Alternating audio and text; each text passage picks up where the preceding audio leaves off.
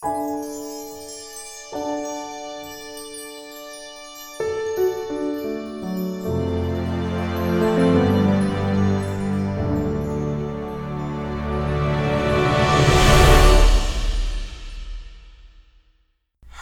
and welcome to the Disco Yeti podcast. This is the second episode of my Last Trip series where I'm talking you through everything that I ate, saw, and did during my last week-long trip to Disney World. Also, if you've been following along with the podcast, you've probably noticed that I've been posting episodes and other things kind of just all over the place with no real set schedule. And I'm doing my best right now just to get more content available since the podcast is so new. But I promise soon I will be moving to a more scheduled and set weekly episode with the occasional bonus episode tossed in. So still make sure that you subscribe and turn on your notifications for new episode releases. Alright, getting into it, on our second day we went to my absolute favorite park, clearly, Animal Kingdom. We were in the park from 11 a.m. to 9 p.m., so it was a very full and hot day. Animal Kingdom is always so hot. Has anyone figured that out yet? Was that on purpose? Why is it so hot? It's so much hotter than the other parks. Well, anyways, we started off riding Everest as our first Fast Pass, which started at 11. And I got to see my best friend in the whole wide world, Disco Yeti.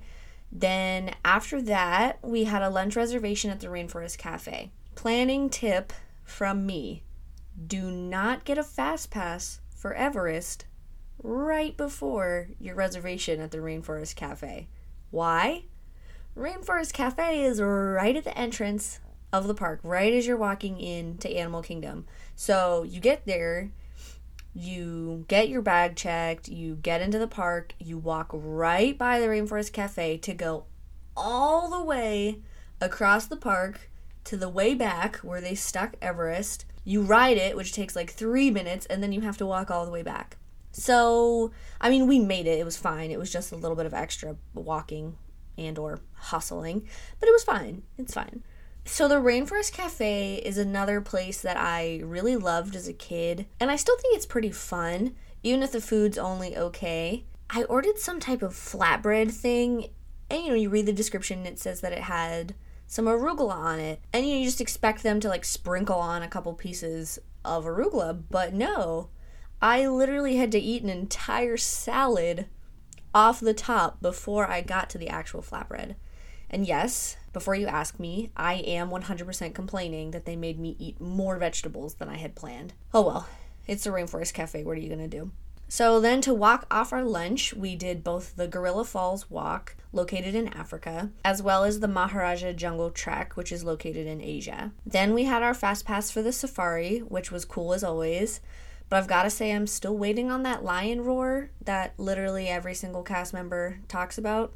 So I'll keep you posted on that. After the safari, we walked over to Pandora, which even if you've seen it once, you've seen it 100 times, however many times you've seen it, it is always so stunning and it is always so breathtaking. So I really enjoyed just walking around there for a while because we were early for our Flight of Passage Fast Pass. Right before the ride, we grabbed some Night Blossom drinks from the Pangu Pangu stand, which was amazing. I know that I've posted about this drink on Instagram, but those little boba that are in the drink on top, I want to say that they're passion fruit. They might be mango. It's one of those two. Whatever it is so good. Definition of chef's kiss emoji, I'm telling you. You've got to try that if you are in Pandora. And now to be completely transparent and honest with you guys, this was my first time riding Flight of Passage, and I know I'm a bit late. I had kind of struggled with the Fast Pass game on my previous trips, but now I'm reformed and I have learned the ways, so I finally got to go on Flight of Passage, and all I can say is, wow, it is so incredible and so fun, and I think I might kind of understand why people wait so long for it in the regular line. Okay, listen, I said only kinda, but still, I think I might get it. And oh my gosh, I've been so obsessed. I want everything in my life to smell like that one part of the ride when you're in like a cave and everything's all bioluminescent. Whatever that is, give me a spray, a candle, anything. I will purchase it because it is amazing. However, I could do without getting water misted during that ride. If you haven't been on the ride, there's a lot of parts that involve water, and so they kind of like mist you with some water. And if you're like me and were so in awe of what was happening on the ride, you would be riding it with your jaw kind of dropped and maybe your mouth open, and then maybe, just maybe, that incredible Florida ride water got in your mouth. So my best advice to you about Flight of Passage is to keep your mouth closed, no matter how exciting and spectacular and jaw-dropping you might think that the ride is.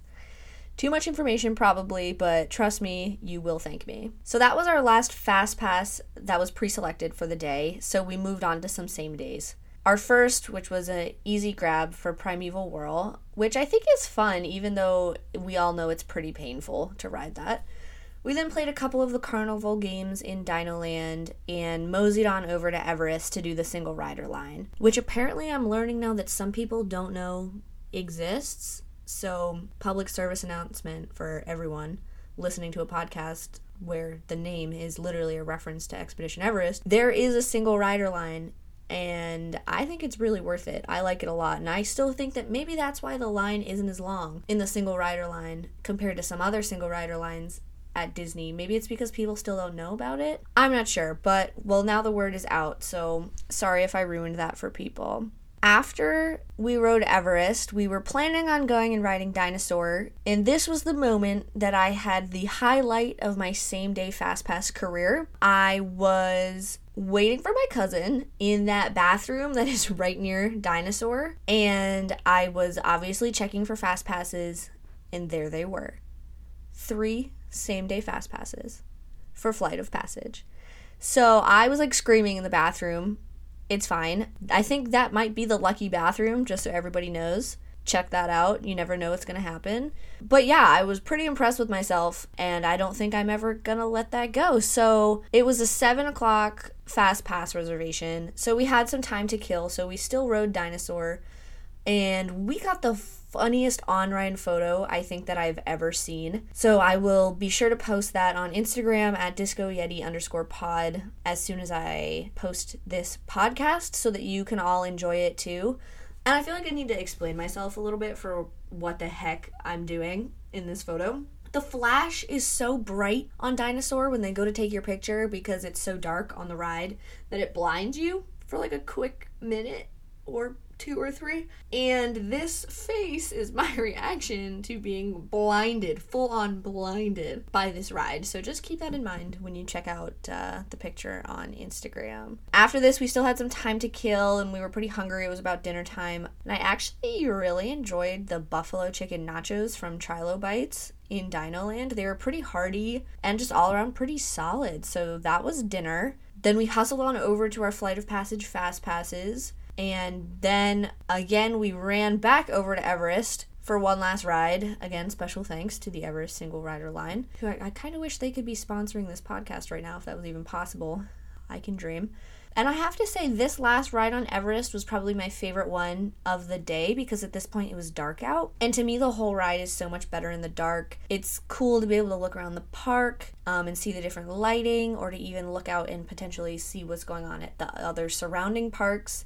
And, you know, the whole mountain looks so much cooler with those purpley, pink, blue light overlays that are on it. And it's just really cool once you get up to the top of the broken tracks. I've been up there and seen the fireworks going on at other parks, and it's just something really neat to experience if you haven't done that yet.